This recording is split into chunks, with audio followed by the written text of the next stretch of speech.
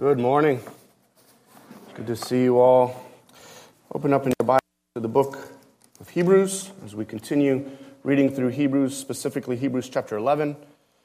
And this morning, though we will be looking at verses 32 through the beginning of 35, I'm going to read all the way through to 38. So Hebrews 11, 32 to 38.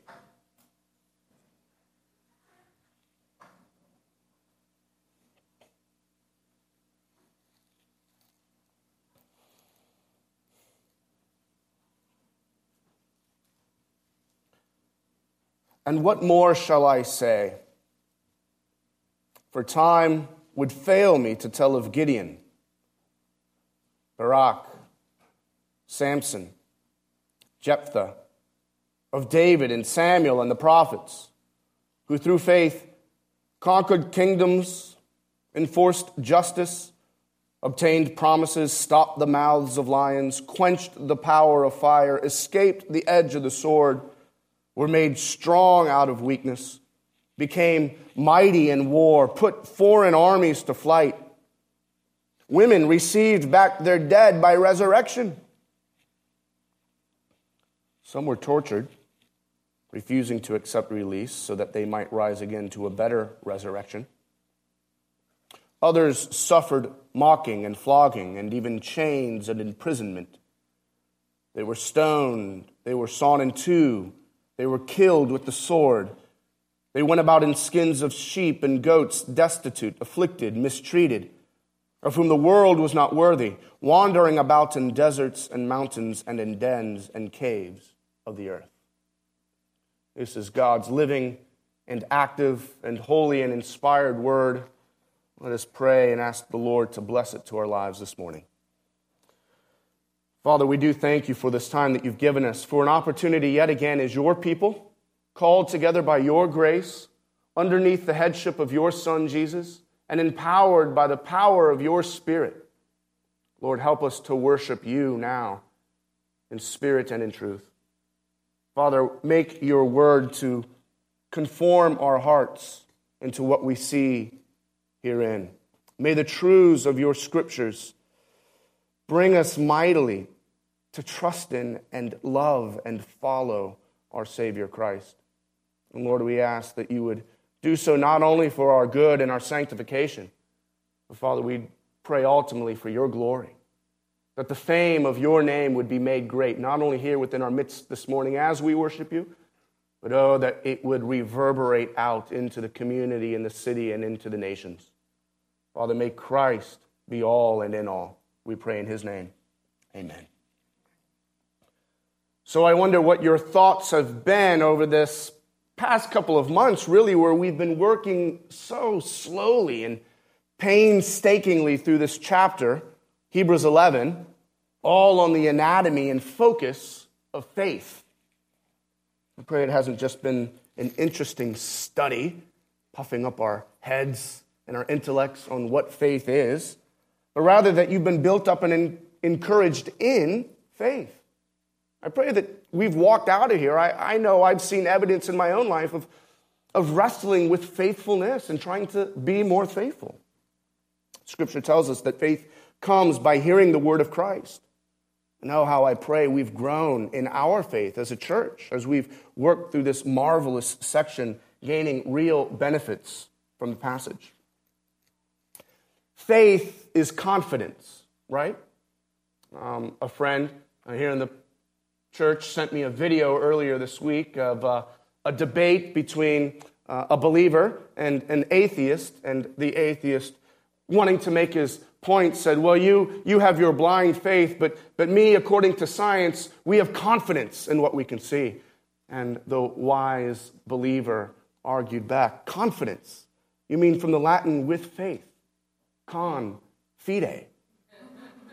And the atheist said, well, I guess so. That's what faith is. It's confidence. There's a certainty within faith, an assurance of things hoped for, the author tells us. The conviction, the confidence of things not seen. Now this morning we're going to see the power that comes from this confidence. There's an empowering facet, I think, connected with faith. But we need to remind ourselves of what this whole chapter is doing. The aim of this whole chapter, if you remember, the goal of it all is that our author wants us to get to Jesus. And so as he's working his way slowly through the grand history of God's redemption, he begins now to kind of pick up the pace, right? Do you see what he says in verse 32? And what more shall I say? Evidently, he has a lot more he can say. He's a preacher. He has words on words on words. But he's wanting to get to his main point, and so he says, time would fail me if I kept unpacking each instance of faith as seen throughout the Old Testament like we've been doing, like we've seen with Abraham and with Moses and with Noah and with all the patriarchs. I don't have the time, he says. And so we get this rapid-fire list, this staccato of names where he kind of shoots off in rapid fire the experiences and names, and it's driving us like a rush of energy to his main point and the crescendo of it all. You remember chapter 12, verses 1 and 2. Fixing our eyes upon Jesus Christ. It's to the person of Jesus that he wants us to be firmly fixated upon, putting our confidence ultimately in him. Once we have the eyes of faith centered on him, then we can begin to live lives of faith. In fact, we can begin to live lives that are empowered by faith. I know that sounds a bit cliche. I cringed when I wrote that out. I hate to say it because we live in a day and an age, don't we? Where so many pseudo-Christian speakers have taken the language of faith and of being faithful and have turned it into this kind of self-help guide, using the language of Scripture to mask their self-focused and self-help nonsense. But they draw people in by saying things like, don't you want to live the empowered life? If you have faith, you have power. That'll preach. And what they usually mean by that is that there's this inherent power within you that's kind of trapped there, dormant and unused, until you unlock it and unleash it by the key of faith. So they talk about a powerful faith. And it sounds good. It sounds biblical. But I don't think they're right. In fact, I think it's extremely dishonest, deceitful, a bit devilish. But nonetheless, the passage before us is laying out a picture of a power that comes through faith. I think that's undeniable. It's clear that he's showing us what powerful things can happen in our lives when we live by faith. But we need to be clear, it's an empowered life that stands in stark contrast to the self-help nonsense we see and hear so much about today. Hopefully we can see why as we unpack the passage. One immediate reason we can say this is that if you just look at the paragraph that we just read as a whole, you'll notice that the author continues with unpacking what faith looks like, but he does so in the second half of the paragraph, verses 35 through 38,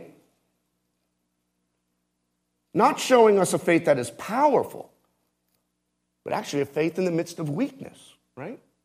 A faith that leads to imprisonment. A faith that is faithful in death.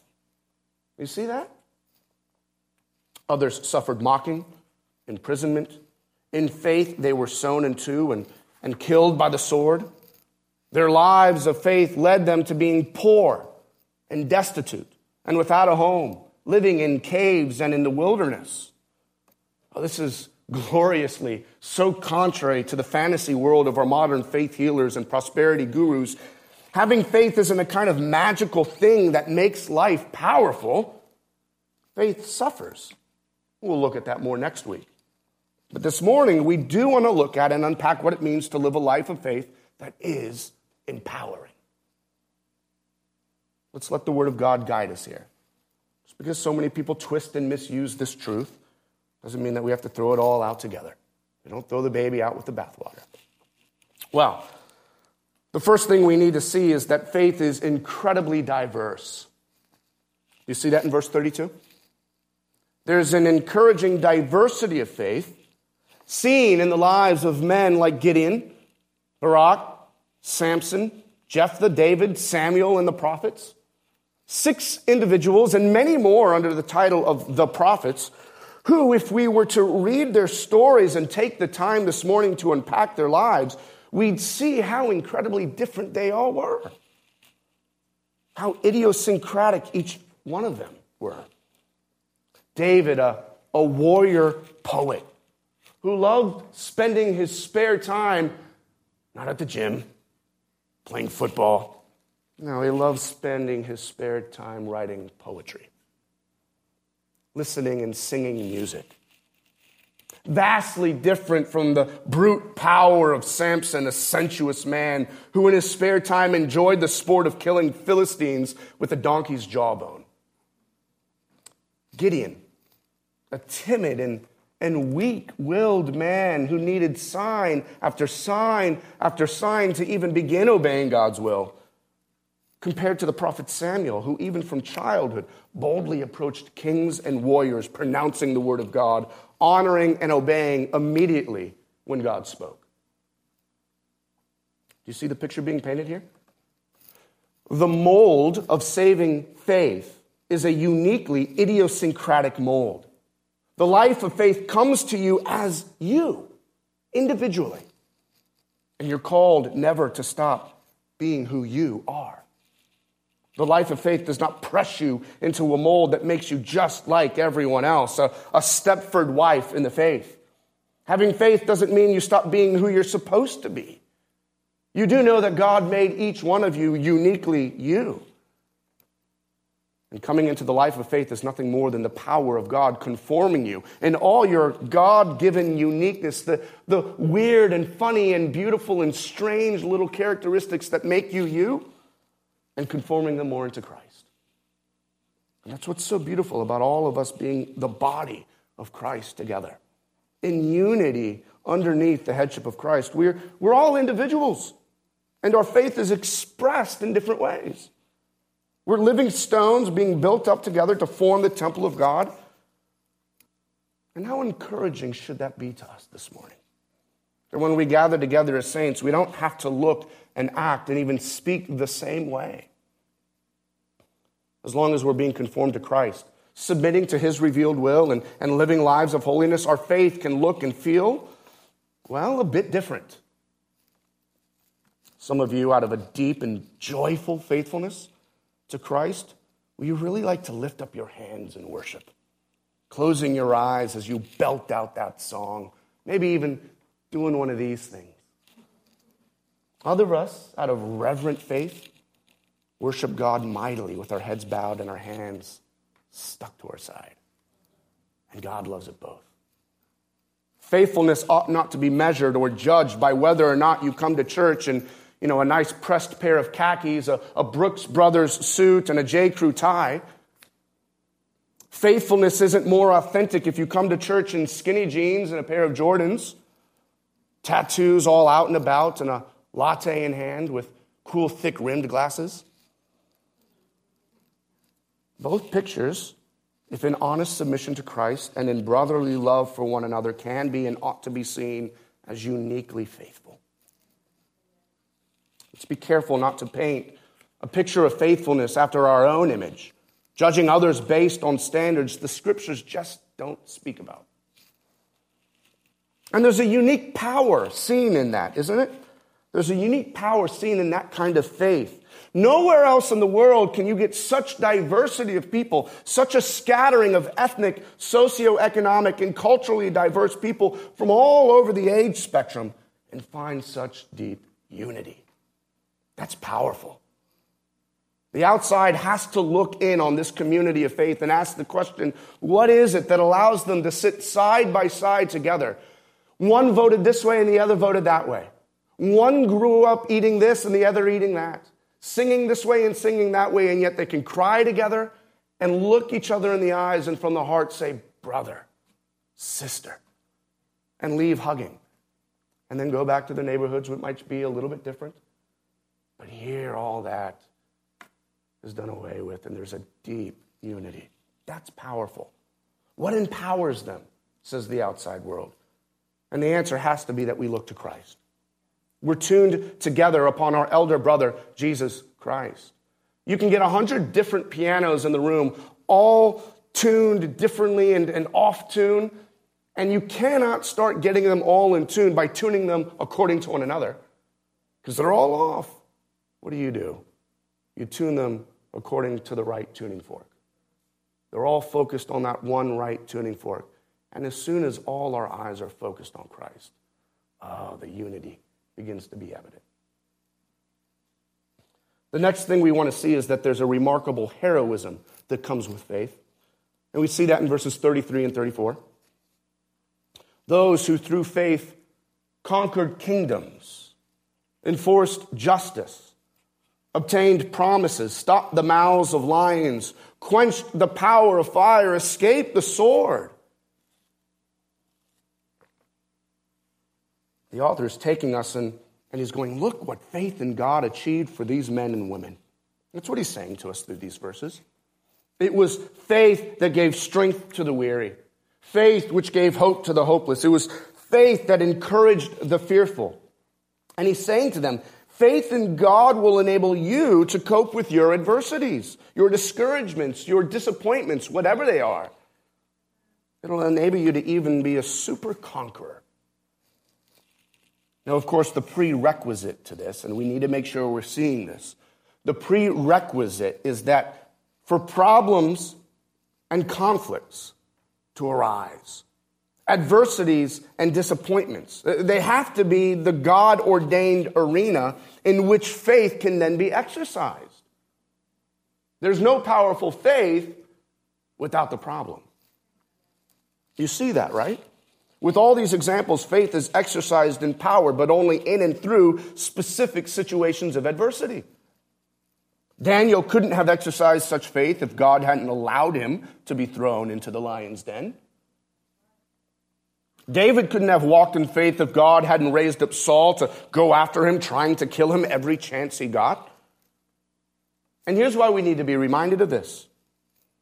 First, it ought to encourage us. When we do face trials of various kinds, those trials are not outside the control of God, twiddling his thumbs, saying, oh, sorry, didn't see that one. No, but they're divinely allowed in order to strengthen us in our faith. God wants you to be strong in your faith. God wants you to exercise the muscles of faith that he's given you. And he delights in that. And so it is for that very reason that James, the brother of Jesus, can write in James chapter 1, count it all joy, my brothers, when you face trials of various kinds. For you know that this testing of your faith produces steadfastness, endurance. God working through that to perfect you and complete you in sanctification so that you lack nothing. Secondly, these moments of adversity, these seasons and times when God allows sovereignly problems to arise, well, they're given for you to be reminded that you are not strong. God allows trials precisely because he wants you to look to him, not yourself. That's what faith is, right? Faith isn't being strong. Faith is realizing your weakness and reliance upon God who is strong. You know the story of Gideon, who the author brings up here? A small man who was a part of the smallest tribe, Benjamin, the smallest clan within that small tribe. And God says, I want to use you to defeat the Canaanites who are over you. And he's weary and weak-willed about it, but he shows faith. And he gets this impressive army of Israelites. And what does God do? Well, that's too much. You're a little bit too strong, Gideon. You're not getting that it's me who's going to do this. So he has them all go down to the brook, and he says, look, everybody who drinks like this, put them aside. Everyone who laps it up just from the river to their mouth, I want them. And he winnows. And it's a pointless. There's nothing inherently stronger about a man who drinks from the brook without his hands. It's a pointless and almost silly distinction. But it's given for the main point of saying, I don't want your best. I don't want the Navy SEALs of Israel. I'm going to choose. And he winnows it down to 300. And then there's these 300 Spartans with their swords. No.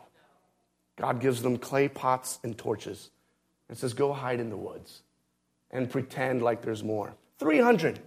And what happens? The text says God routed the Canaanite army.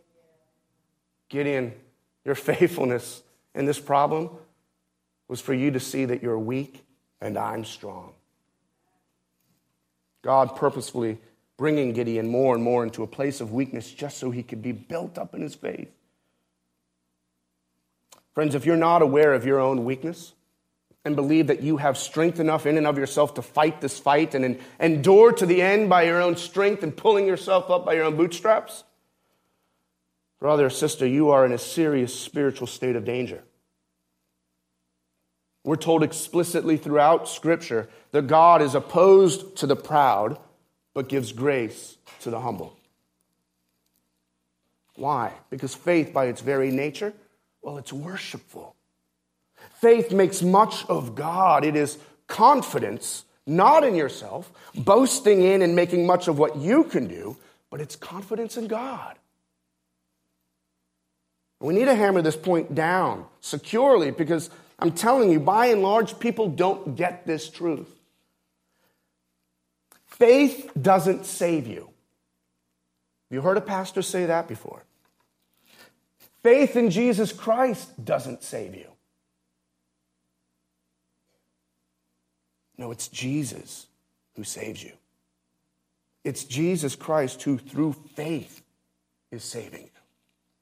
It's not faith that will take you to heaven. Jesus Christ will take you to heaven. So please don't leave here saying, oh, I need faith.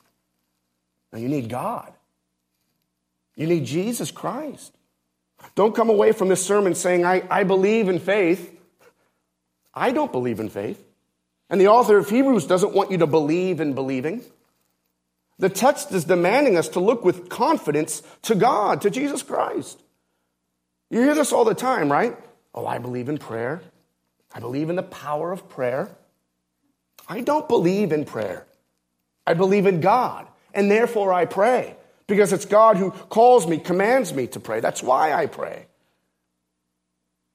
My confidence isn't in the inherent power of believing, in the inherent power of prayer.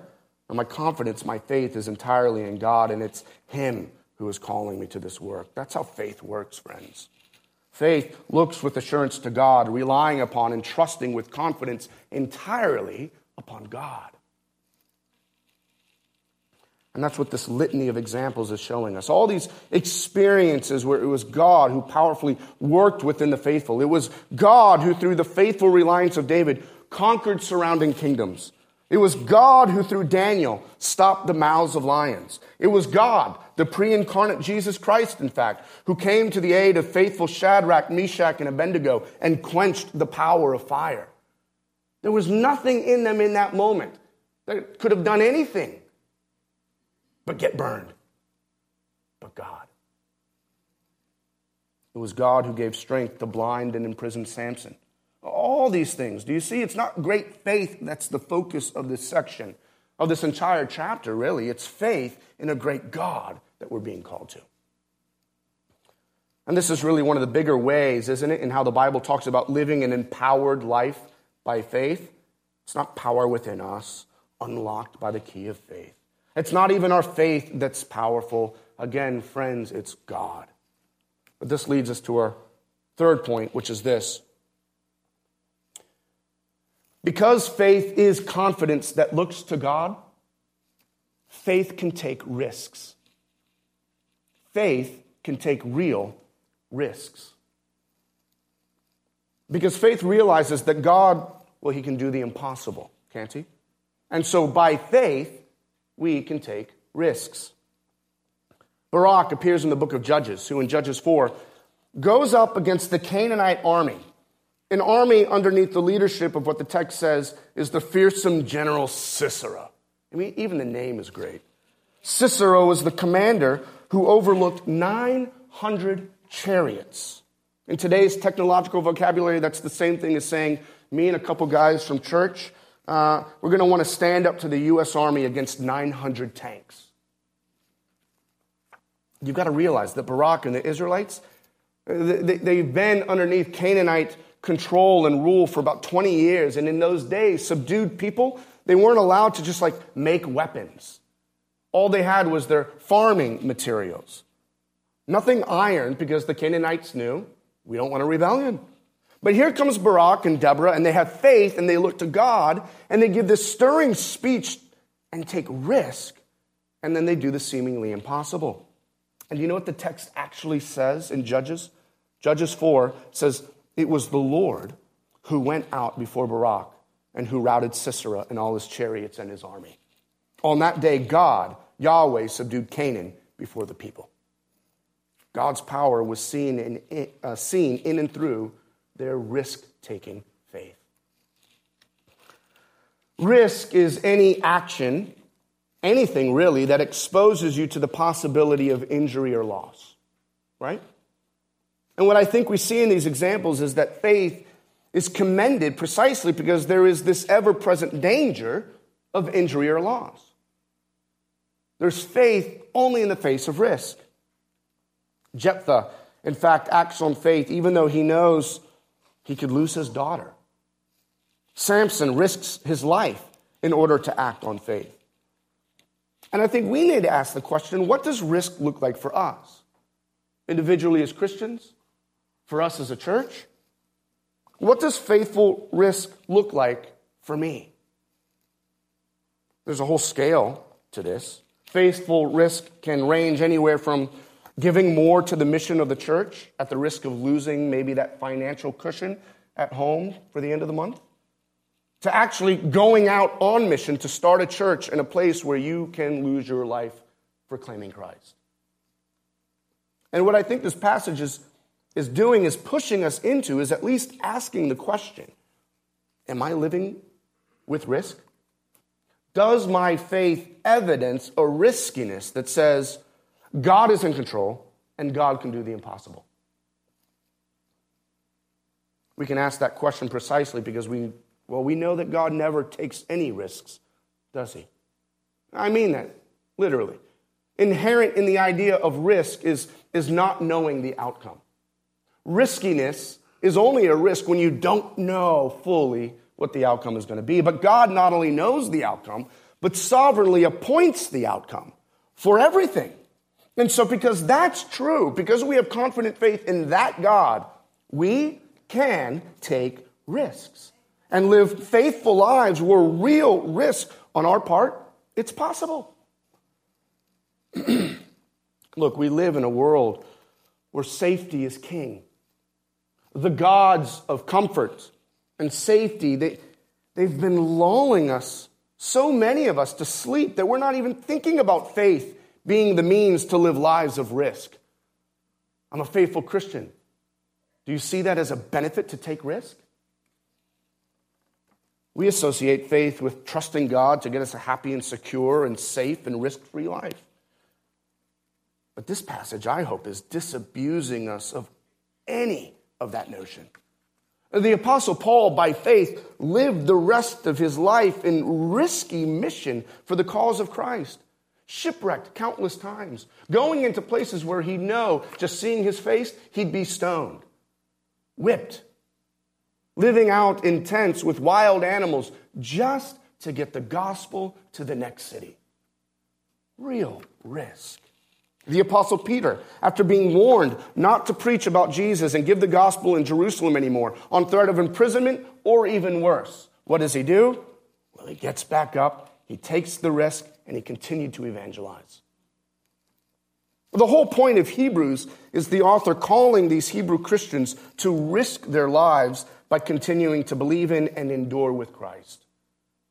You're tempted to go back to the Judaism and the worship in the temple so that you don't face persecution. Take the risk and keep going. It's eternally weighty and it matters. Faith takes risks. And here's why we as Christians, I think, can more than anyone else truly take risks. If we're truly believing in Jesus, if we've put our faith and confidence in him, then the most significant risk of all is entirely taken away. In Jesus Christ, our eternity is secure.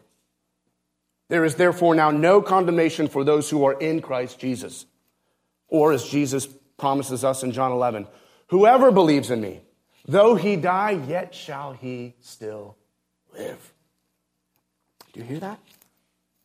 When the threat of death, what for most of us might be the ultimate risk, when death becomes, well, now a door to paradise, the final barrier to temporal risk, it's broken. When a Christian says, like Paul does, that to live is Christ, but to die is gain, he's free now to live in a way where by faith, almost nothing is impossible. And friends, we need to make this as clear as we can. The ultimate risk is not death. The ultimate risk is eternal death, the second death, where eternity will gnaw at you forever and ever, and ever and ever, without hope. And perhaps some of you here this morning are wrongly living just fine with that risk. You would dare not risk any of your finances. You'd never risk the comfort and safety you've built up for yourself. You won't come close to risking your retirement, and certainly not your life. And yet you've given no thought whatsoever to the far greater and ultimate risk of what happens after this life. If that's you this morning, Christ calls you to come and find ultimate security in him. None of the things with which you are clinging so tightly to will save you or give you security after this life. They'll fade away like smoke between your fingers. But the eternally solid rock of Christ, he who gave himself as a sacrifice for you, who in faithfulness himself went to the cross and died for you, there you will find ultimate security. And in Jesus, all eternal risk is entirely and forevermore removed. Verse 35 talks about the power of faith in how women received back their dead by resurrection. I think that's a clear hint in the text for us to think about, and we'll see this more next week, the better resurrection. Because throughout Hebrews, right, we've been seeing how for Christians, Christ's resurrection is powerfully at work within us even now. By coming to and believing in Christ, putting your confidence in him, he actually begins to powerfully work resurrection, eternal life within us, sanctifying us in faithfulness. And he does so more and more as we live by faith now, more and more risking it all in confidence in him. And we can do that precisely because we know that in the end we will have his resurrection. Oh, death, where is your victory? Oh, death, where is your sting? Thanks be to God, though, who gives us the victory over risk through our Lord Jesus Christ. We will all leave here this morning and step back into that ongoing worship of the world around us. The world is constantly worshiping. We're not the only ones in worship this morning. They worship their God and we worship ours. There's this constant church service happening throughout the world. And the liturgy and the worship of our culture in particular is always singing the praises of consumerism and comfort. The ever-blaring sermon of American consumerism. Buy more, be happier, less risk. You need to be thinking about now. Stop thinking about heaven. Live your best life now. Get on Facebook. Watch Netflix. Hang out at any one of the many distractions we have for you to not think about eternity, and be alone for a minute. And wrestle with your own heart. But Christ doesn't join in that chorus, and neither should we. Our confidence and our trust is in Christ alone, and he is our King of a better kingdom. And as was read for us early this morning, he alone has established justice. He is our righteousness. And I think we can come to him entirely resting in the sacrifice that he's attained for us. And out of that, live lives of risky faith. Risky faith, which makes much of him, and worships him. It says much about Christ and our confidence in him when we do things where the world says, whoa, that's a bit risky. And we say, that's just worship. Let's pray.